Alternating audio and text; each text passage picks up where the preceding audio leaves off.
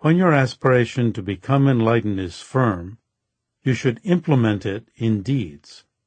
These are called bodhisattva deeds, and principal among them are the 6 perfections.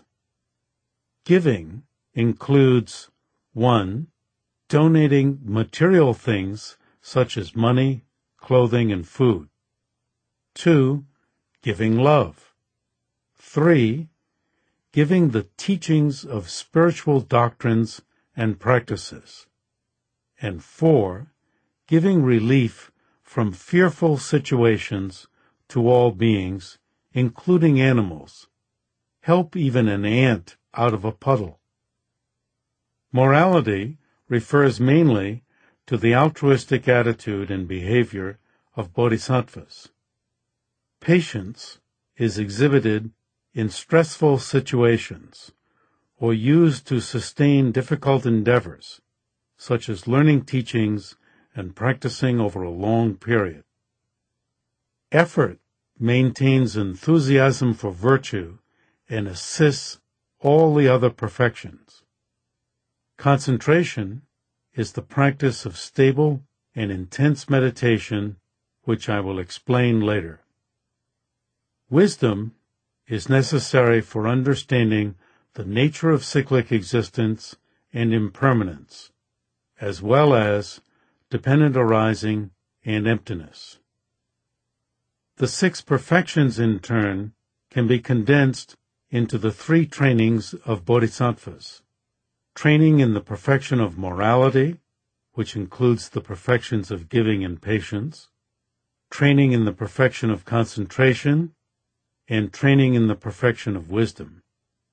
The perfection of effort is required for all 3 trainings. This is how the 6 perfections are included in the threefold practice of morality, concentrated meditation, and wisdom that is the focus of this program.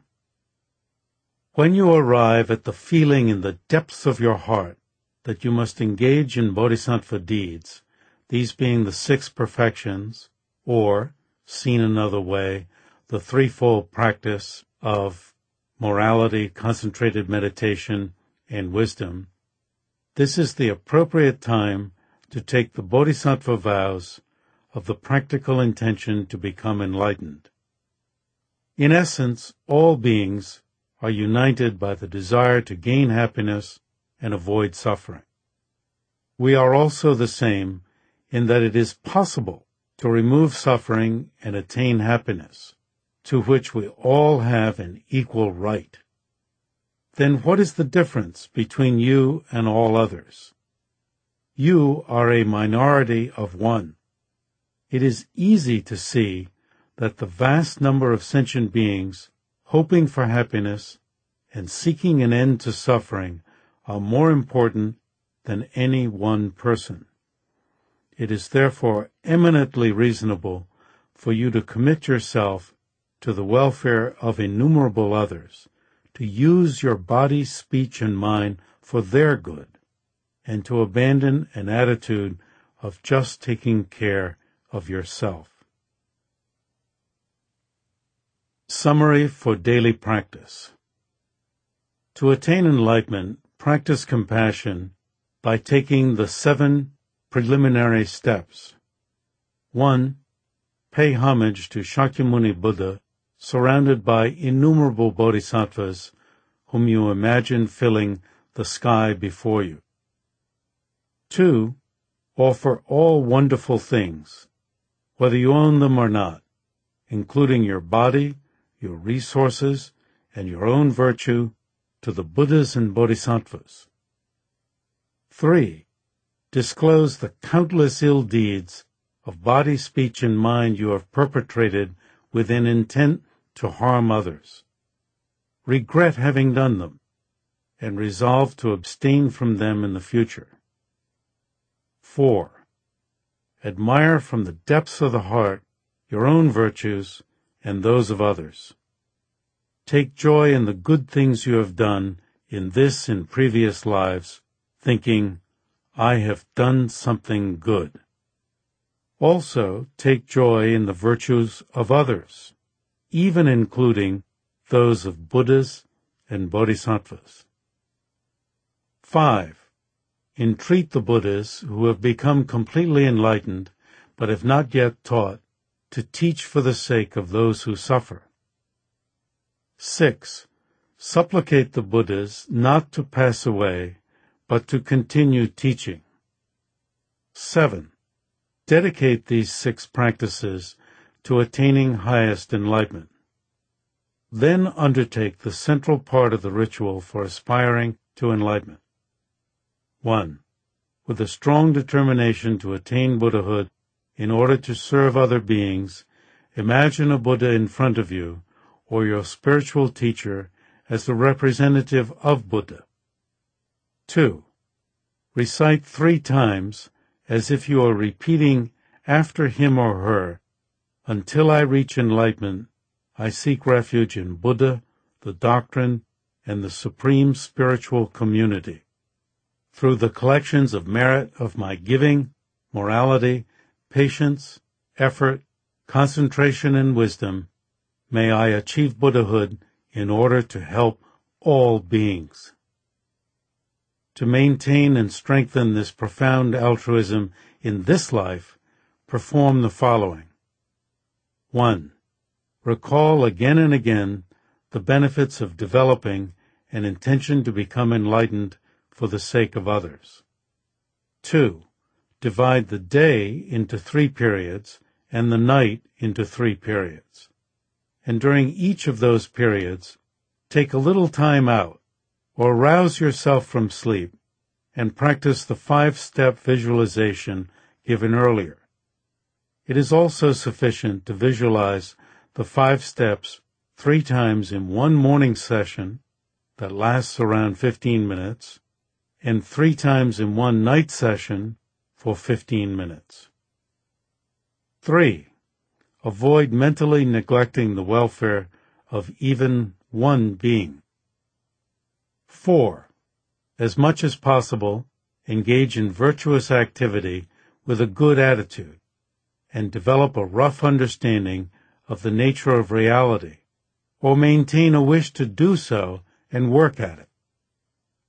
To maintain and strengthen this profound altruism in future lives, 1. Do not lie to anyone at all, unless you can help others greatly through lying. 2. Directly or indirectly help people to progress toward enlightenment. 3. Treat all beings with respect. 4. Never cheat anyone, and always remain honest. In essence, think again and again, may I become able to help all beings. Part 3. Practicing concentrated meditation. Focusing the mind. Let us take a moment to review how progress toward a meaningful life unfolds. First comes morality, then concentrated meditation, then wisdom. Wisdom relies on the single-mindedness of meditation, and meditation depends upon the self-awareness of morality. Up until now, we have discussed the practice of morality, which makes you more settled and peaceful, and your mind ready for more spiritual advancement. With a conscious mode of behavior, concentrated meditation, called calm abiding, can be accomplished.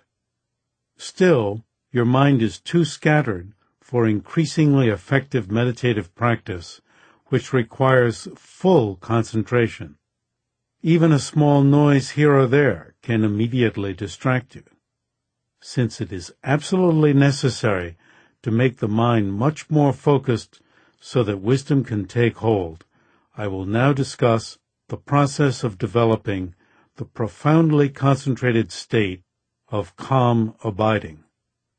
First, I will briefly describe the various types of meditation so that you can understand the place that calm abiding takes among them. There are many ways to meditate. 2 basic types of meditation are analytical meditation and stabilizing meditation. In analytical meditation, you analyze a topic, trying to understand it through reasoning. For instance, you might meditate on why things are impermanent by reflecting on how they are produced by causes, or how they disintegrate moment by moment. In stabilizing meditation, you fix your mind on a single object or topic, such as impermanence. Calm abiding is cultivated through stabilizing meditation. Another way of dividing meditation is between subjective meditation and objective meditation. In subjective meditation, your aim is to cultivate in the mind a new or strengthened perspective or attitude. The cultivation of faith is an example of subjective meditation. Faith is not the object on which you are concentrating, but an attitude that is being meditatively cultivated. Cultivation of compassion, for instance, is subjective meditation because you are not meditating on compassion, but are seeking to make your consciousness more compassionate. In objective meditation, you meditate on a topic such as on impermanence, or on an object such as on the golden body of a Buddha. You can also meditate in the manner of wishing. For example, you might wish to be filled with the compassion and wisdom of a Buddha, and this wish would be your meditation.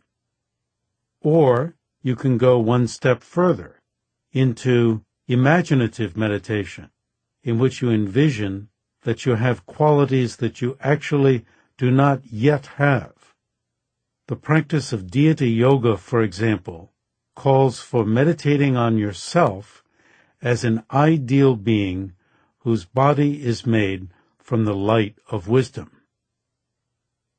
Of these various forms of meditation, let us discuss how to practice the stabilizing meditation of calm abiding. As mentioned earlier, the aim of stabilizing meditation is to strengthen the mind's ability to focus on a single object or topic, which in turn enables the mind to overcome problems at their root. It will also help you to be more alert and sharp in daily life. It will gradually increase your power of memory, which is useful in all parts of your life. Since in this type of meditation you are seeking to achieve a deeply concentrated state of mind, you need the following. First, you need the initial cause, morality, which brings you a peaceful, relaxed, conscientious mode of behavior and thus removes coarse distractions. Second, you need a time and place for practice apart from the commotion of daily life. Make time for meditation in your daily schedule. For focus meditation, being alone in a secluded, quiet spot is crucial, since noise is the thorn preventing concentration.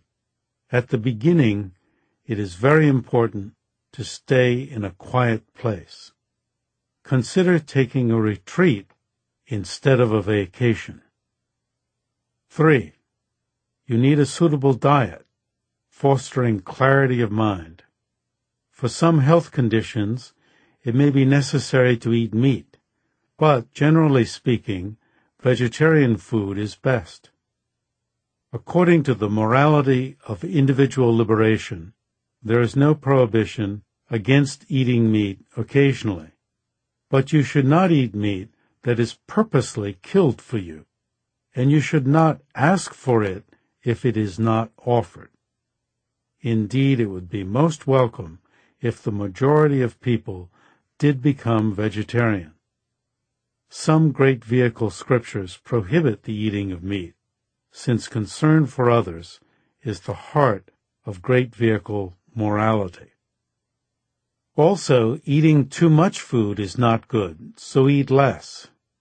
Of course, drinking alcohol is out of the question, as are all mind-altering drugs. Smoking is not advisable. If a bearded man was smoking while entering into deep meditation, he would risk having his beard catch on fire. In addition, you need the right amount of sleep.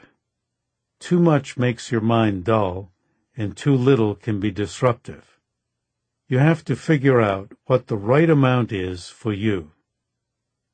Finally, physical posture is critical to focused meditation, especially at this early stage.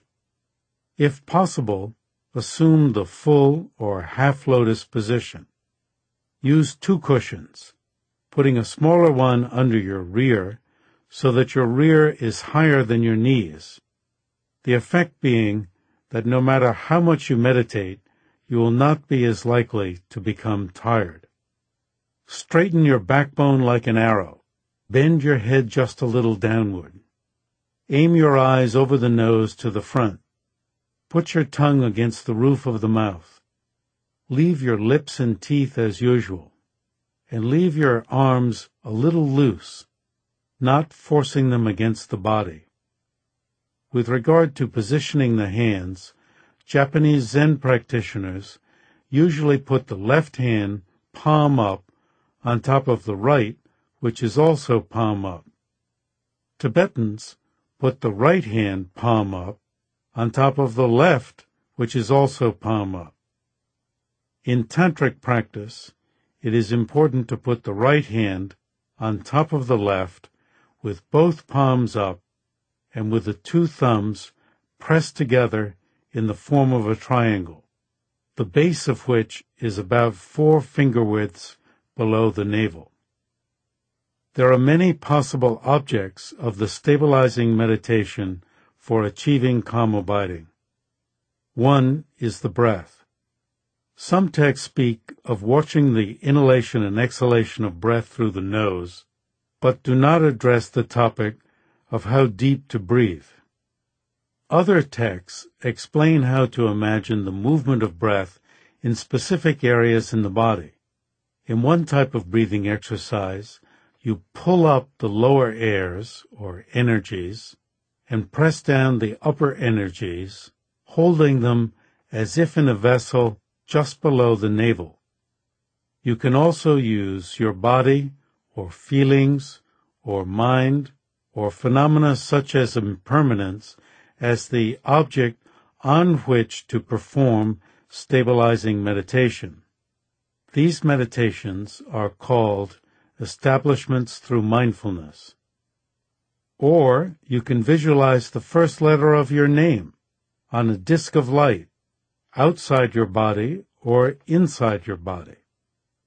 In Thailand, practitioners often meditate within applying mindfulness to whatever they do. While walking, they are mindful of putting the right foot forward, then the left, then the right. In general, a good object of meditation for a Buddhist is an image of the body of Shakyamuni Buddha. For a Christian, it could be an image of Jesus. Gaze at it to the point where it appears to your mind internally when you close your eyes. Meditate on the figure at eye level, not too high or low, at a distance of about 4 or 5 feet. At the beginning, it is difficult to get the object of meditation to appear clearly in your mind.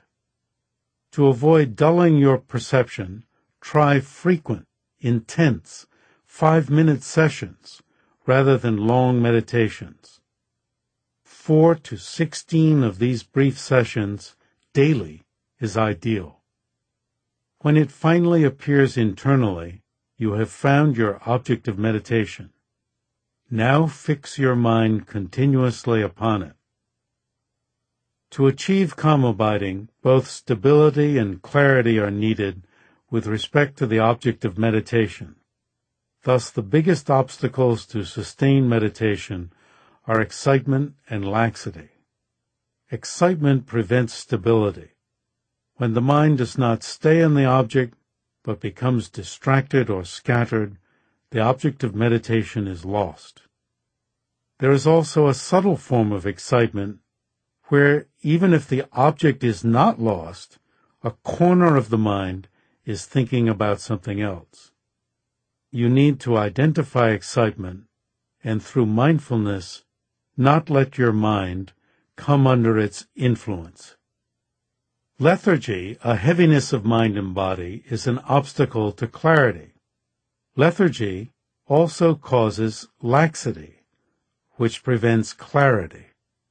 In coarse laxity, the mind sinks. The object of meditation fades and is lost. In subtle laxity, the object is not lost, but the clarity of the object and the clarity of the mind diminish a little because the mind's intensity has weakened. The mind is a little too loose.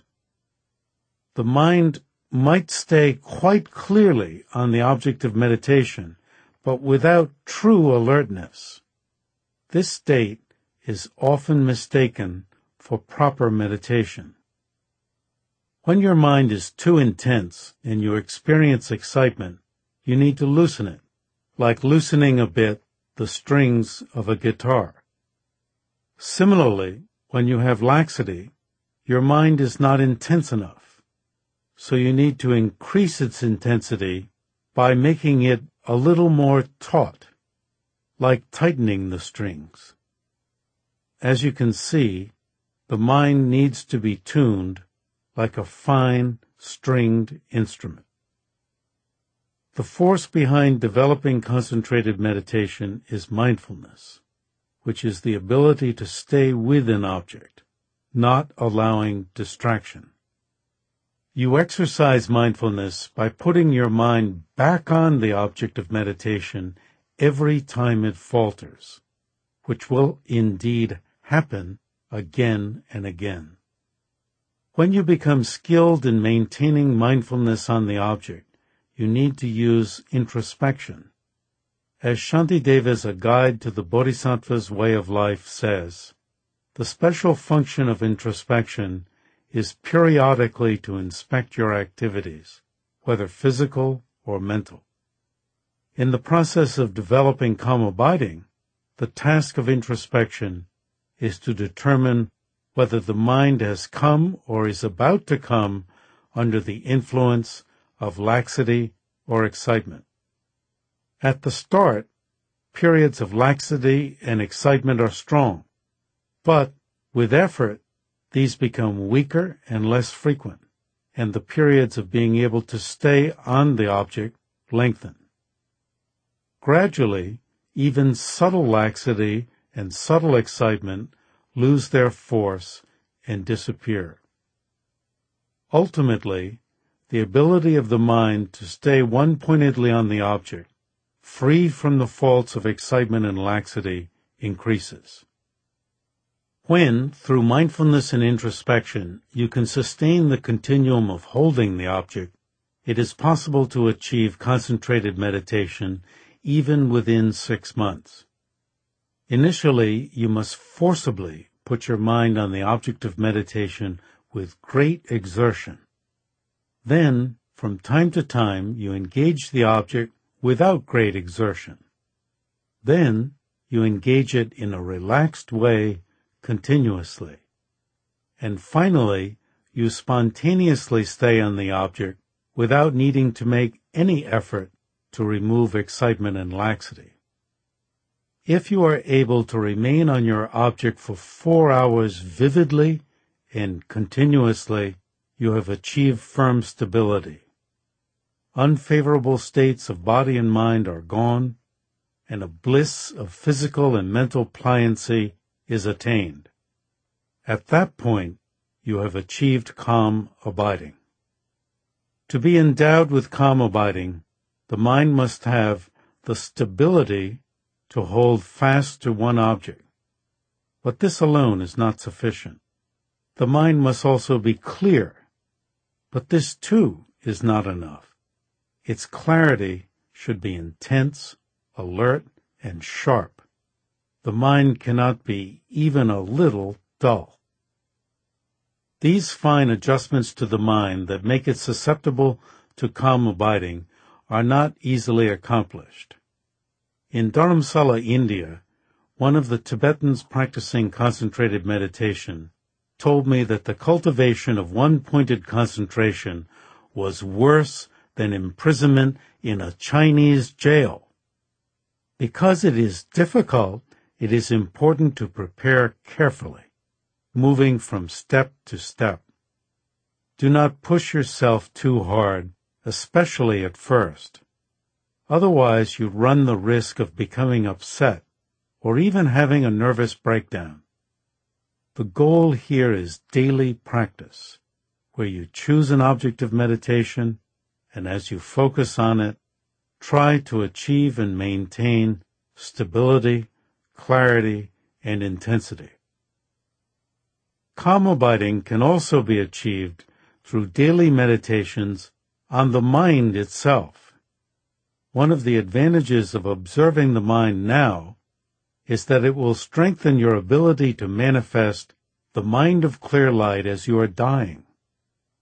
First, identify the mind's essential nature of luminosity and knowing, unsullied by thought, and then concentrate on it.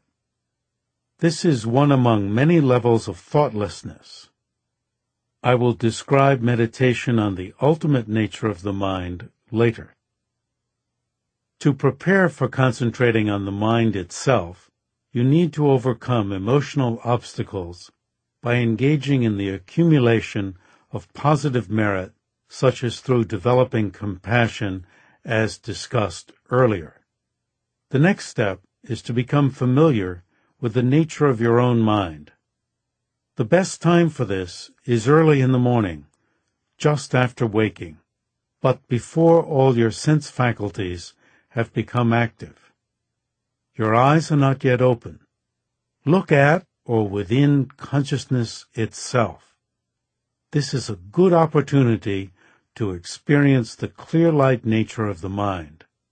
Do not let your mind think on what has happened in the past, nor let it chase after things that might happen in the future. Rather, leave the mind vivid, without any constructions, just as it is.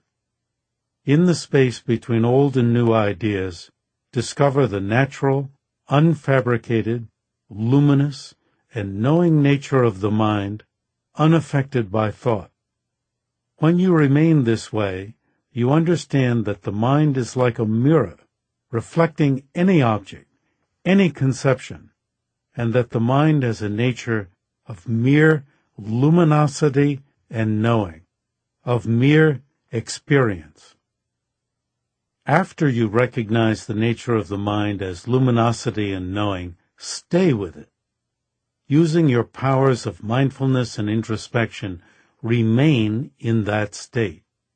If a thought comes, just look into its very nature, and the concept will lose its power and dissolve of its own accord.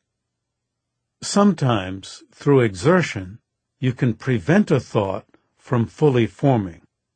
More likely, though, when you reach this state of recognizing the basic, unaffected, unfabricated nature of the mind, thoughts will dissolve as soon as they form, and even when they do come, they will not be powerful. Know that just as the waves of the ocean are made of water, thoughts are made of the luminous, knowing nature of the mind. And through continual daily practice, thoughts will weaken and disappear without any other exertion. This practice of meditation itself sharpens your mind and improves your memory, qualities that are certainly useful beyond spiritual practice, whether in business, engineering, raising a family, or being a teacher, doctor, or lawyer. This practice also helps on a daily basis with anger. When you get irritated, you can concentrate on the nature of the anger itself and thereby undermine its force. Another benefit of such mental training emerges from the close connection between body and mind. When you are young and physically fit, your mind is powerful. It is particularly valuable to begin training then, so that as you age, your mind stays fresh and positive through the body's changes. After all, the human brain is a special endowment, and it would be a pity to let it weaken through neglect, surrendering its powers to age until, animal-like, its only job is to take care of the body. For practitioners, early mental training, and especially concentration on the mind, is important preparation for the final day, when your mind must remain clear and sharp to make use of the special techniques during the stages of death, or at least to influence rebirth into the next life. Dullness of mind at this critical point can be very dangerous. A real guarantee for a good rebirth is to be able to conduct your practice during the stages of dying. Your state of mind just before rebirth is influential in determining the character of your next life. You may have accumulated great merit in your life, but if you leave it with a dull mind, you jeopardize the form your next life will take. On the other hand, even if you committed some regrettable deeds in your lifetime, when the final day comes, if you are prepared and determined to use that occasion to the fullest, your next rebirth will definitely be good. Therefore, strive to train the mind to be fresh, alert, and sharp. In difficult situations, it is easy to become emotionally worked up. Buddhism offers many techniques for relieving stress and finding calm in the trying situations we face every day. These techniques vary according to the situation and the person. It is particularly effective to use the power of analytical meditation to address problems directly, rather than trying to avoid them. Here are some examples of this technique. When you are confronted with trouble, do whatever you can to overcome it. But if it is insurmountable, then reflect on the fact that this trouble is due to your own actions in this or a previous life. Understanding that suffering comes from karma will bring some peace, as it reveals that life is not unjust. Otherwise, sorrow and pain might seem to be meaningless. Initially, a problem can seem solid and intractable until you investigate its true nature. To do this, work at understanding the range of suffering in your own life. Ordinary mind and body have a nature of suffering, just as it is the nature of fire to be hot and burning. In the same way we have learned how to work with the nature of fire, we can learn how to work with suffering in our own lives. Consider trouble from a broader perspective. If someone accuses you, rather than lashing back, imagine that this accusation loosens the chains of your own self-cherishing and thereby enhances your ability to care for others. Reframe bad circumstances as forces assisting your spiritual development. This technique is difficult to implement, but very powerful when you succeed. When you are jealous or wish harm on an enemy, instead of stewing over that person's bad qualities, reflect on his or her good attributes. Most people are a mixture of good and bad qualities. It is hard to find anyone who is bad in all respects. Reflect on the emptiness of inherent existence. This is the deepest analytical meditation and something I will explore shortly. Or you can use stabilizing meditation for a temporary rest. If you cannot stop worrying over something in the past or what might happen in the future, shift your focus to the inhalation and exhalation of your breath. Or recite this mantra, Om Mani Padme Hum. Since the mind cannot concentrate on two things simultaneously, either of these two stabilizing meditations will cause the former worry to fade. It seems to me that all religions could benefit from Buddhist meditation techniques. Single-minded concentration could be applied usefully in many situations.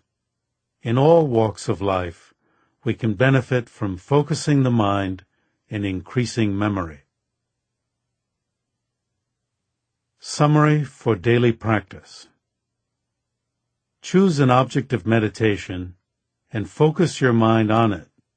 Try to achieve and maintain stability, clarity, and intensity. Avoid laxity and excitement. Alternatively, identify the fundamental state of the mind, unsullied by thought, in its own state, mere luminosity, the knowing nature of the mind. With mindfulness and introspection, remain in that state. If a thought arises, just look into the very nature of that thought. This will cause it to lose its power and dissolve of its own accord. Part 4. Practicing Wisdom. Examining how beings and things exist. To generate the type of love and compassion that motivates you to seek Buddhahood, not for yourself, but for the sake of others, first you must confront suffering by identifying its types. This is the first noble truth. From the time we are born to the time we die, we suffer mental and physical pain, the suffering of change, and the pervasive suffering of uncontrolled conditioning. The second and third noble truths lead us to understand the causes of suffering and whether or not those causes can be removed. The fundamental cause of suffering is ignorance, the mistaken apprehension that beings and objects inherently exist. Now, as I will show, beings and objects do not, in fact, exist this way. We all have a valid, proper sense of self, or I. But then, we additionally have a misconception of that I as inherently existing. Under the sway of this delusion, we view the self as existing under its own power, as established by way of its own nature, as able to set itself up. This sense of inherent existence can even be so strong that the self feels independent from mind and body. For instance, if you are weak from sickness, you might feel you could switch bodies with someone who is stronger. Similarly, when your mind is dull, you might feel you could switch your mind with someone else's sharp mind. However, if there were such a separate I, self-established and existing in its own right, it should become clearer and clearer under competent analysis as to whether it exists as either mind or body, or as the collection of mind and body, or as different from mind and body. In fact, the closer you look, the more it is not found. This turns out to be the case for everything, for all phenomena. The fact that you cannot find them under such analysis means that those phenomena do not exist under their own power. They are not self-established. Sometime during the early 60s, when I was reflecting on a passage by Tsongkhapa about unfindability and the fact that phenomena are dependent on conceptuality, it was as if lightning coursed within my chest. Here is the passage from Tsongkhapa's text. A coiled rope's speckled color and coiling are similar to those of a snake. And when the rope is perceived in a dim area, the thought arises, "This is a snake." As for the rope, at that time when it is seen to be a snake, the collection and parts of the rope are not even in the slightest way a snake. Therefore, that snake is merely set up by conceptuality. In the same way, when the thought I arises in dependence upon mind and body, nothing within mind and body, neither the collection, which is a continuum of earlier and later moments, nor the collection of the parts at one time, nor the separate parts, nor the continuum of any of the separate parts, is in even the slightest way the I. Also, there is not even the slightest something that is a different entity from mind and body that is apprehendable as the I. Consequently, the I is merely set up by conceptuality in dependence upon mind and body. It is not established by way of its own entity. The impact of my reflection on this statement lasted for a while, and for the next few weeks, whenever I saw people, they seemed like a magician's illusions, in that they appeared to inherently exist, but I knew that they actually did not. That experience, which was like lightning in my heart, was most likely at a level below completely valid and incontrovertible realization. This is when my understanding of the cessation of the afflictive emotions as a true possibility became real. Nowadays, I always meditate on emptiness in the morning and bring that experience into the day's activities. Just thinking or saying I, as in, I will do this, will often trigger the feeling. But still, I cannot claim full understanding of emptiness. A consciousness that conceives of inherent existence does not have a valid foundation. A wise consciousness, grounded in reality, understands that beings and other phenomena, minds, bodies, buildings, and so forth, do not inherently exist. This is the wisdom of emptiness. Understanding reality exactly opposite to the misconception of inherent existence, wisdom gradually overcomes ignorance.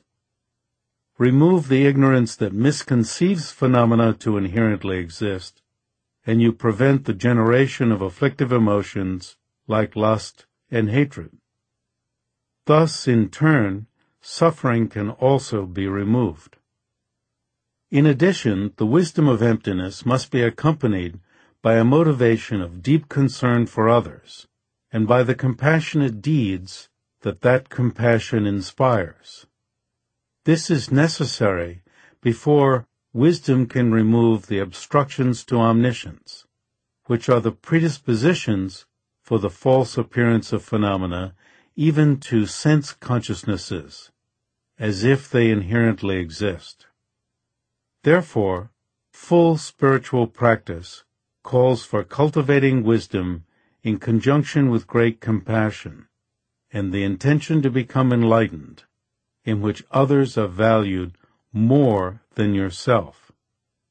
Only then may your consciousness be transformed into the omniscience of a Buddha. Both Buddhists and non-Buddhists practice meditation to achieve pleasure and get rid of pain. And in both Buddhist and non-Buddhist systems, the self is a central object of scrutiny.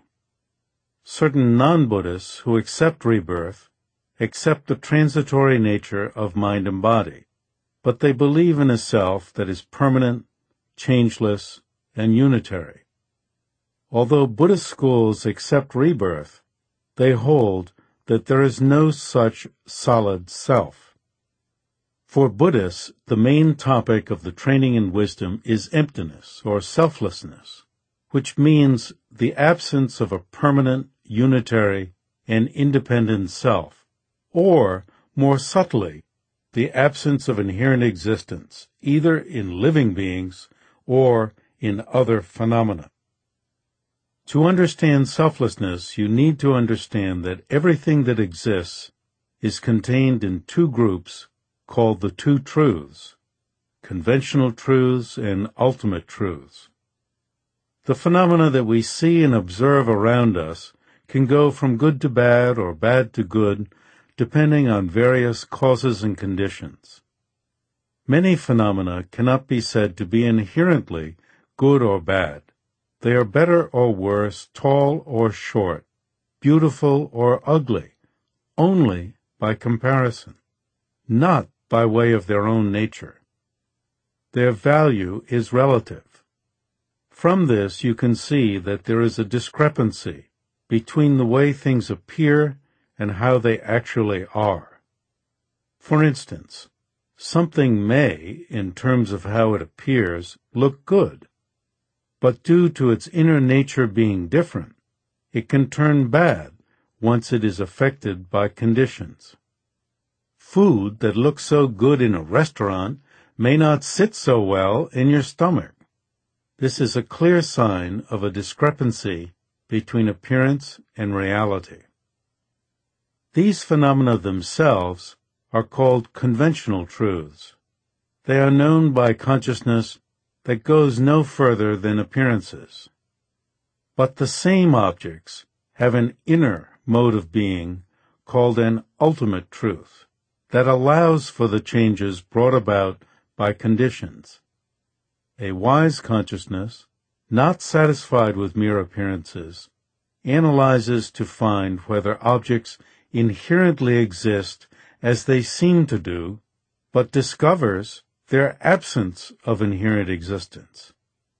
Such a wise consciousness finds an emptiness of inherent existence that is beyond appearances. Emptiness or selflessness can only be understood if we first identify that of which phenomena are empty. Without understanding what is negated, you cannot understand its absence, emptiness. You might think that emptiness means nothingness, but it does not mean nothingness. Merely from reading, it is difficult to identify and understand the object of negation, what Buddhist texts speak of as true establishment or inherent existence. But over a period of time, when you add your own investigations to the reading, the faultiness of our usual way of seeing things will become clearer and clearer. Buddha said many times that because all phenomena are dependently arisen, they are relative. Their existence depends on other causes and conditions, and depends as well on their own parts. A wooden table, for instance, does not exist independently. Rather, it depends on a great many causes, such as a tree, the carpenter who makes it, and so forth. It also depends upon its own parts. If a wooden table or any phenomenon really were not dependent, if it were established in its own right, then when you analyze it, its existence in its own right should become more obvious, but it does not. This Buddhist reasoning is supported by science. Physicists today keep discovering finer and finer components of matter, yet they still cannot understand its ultimate nature. Understanding emptiness is even deeper. The more you look into how an ignorant consciousness conceives phenomena to exist, the more you find that phenomena do not exist that way.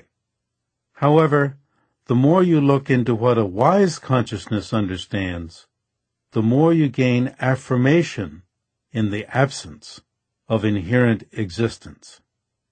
Lust and hatred are ruled by ignorance, and so cannot be generated limitlessly.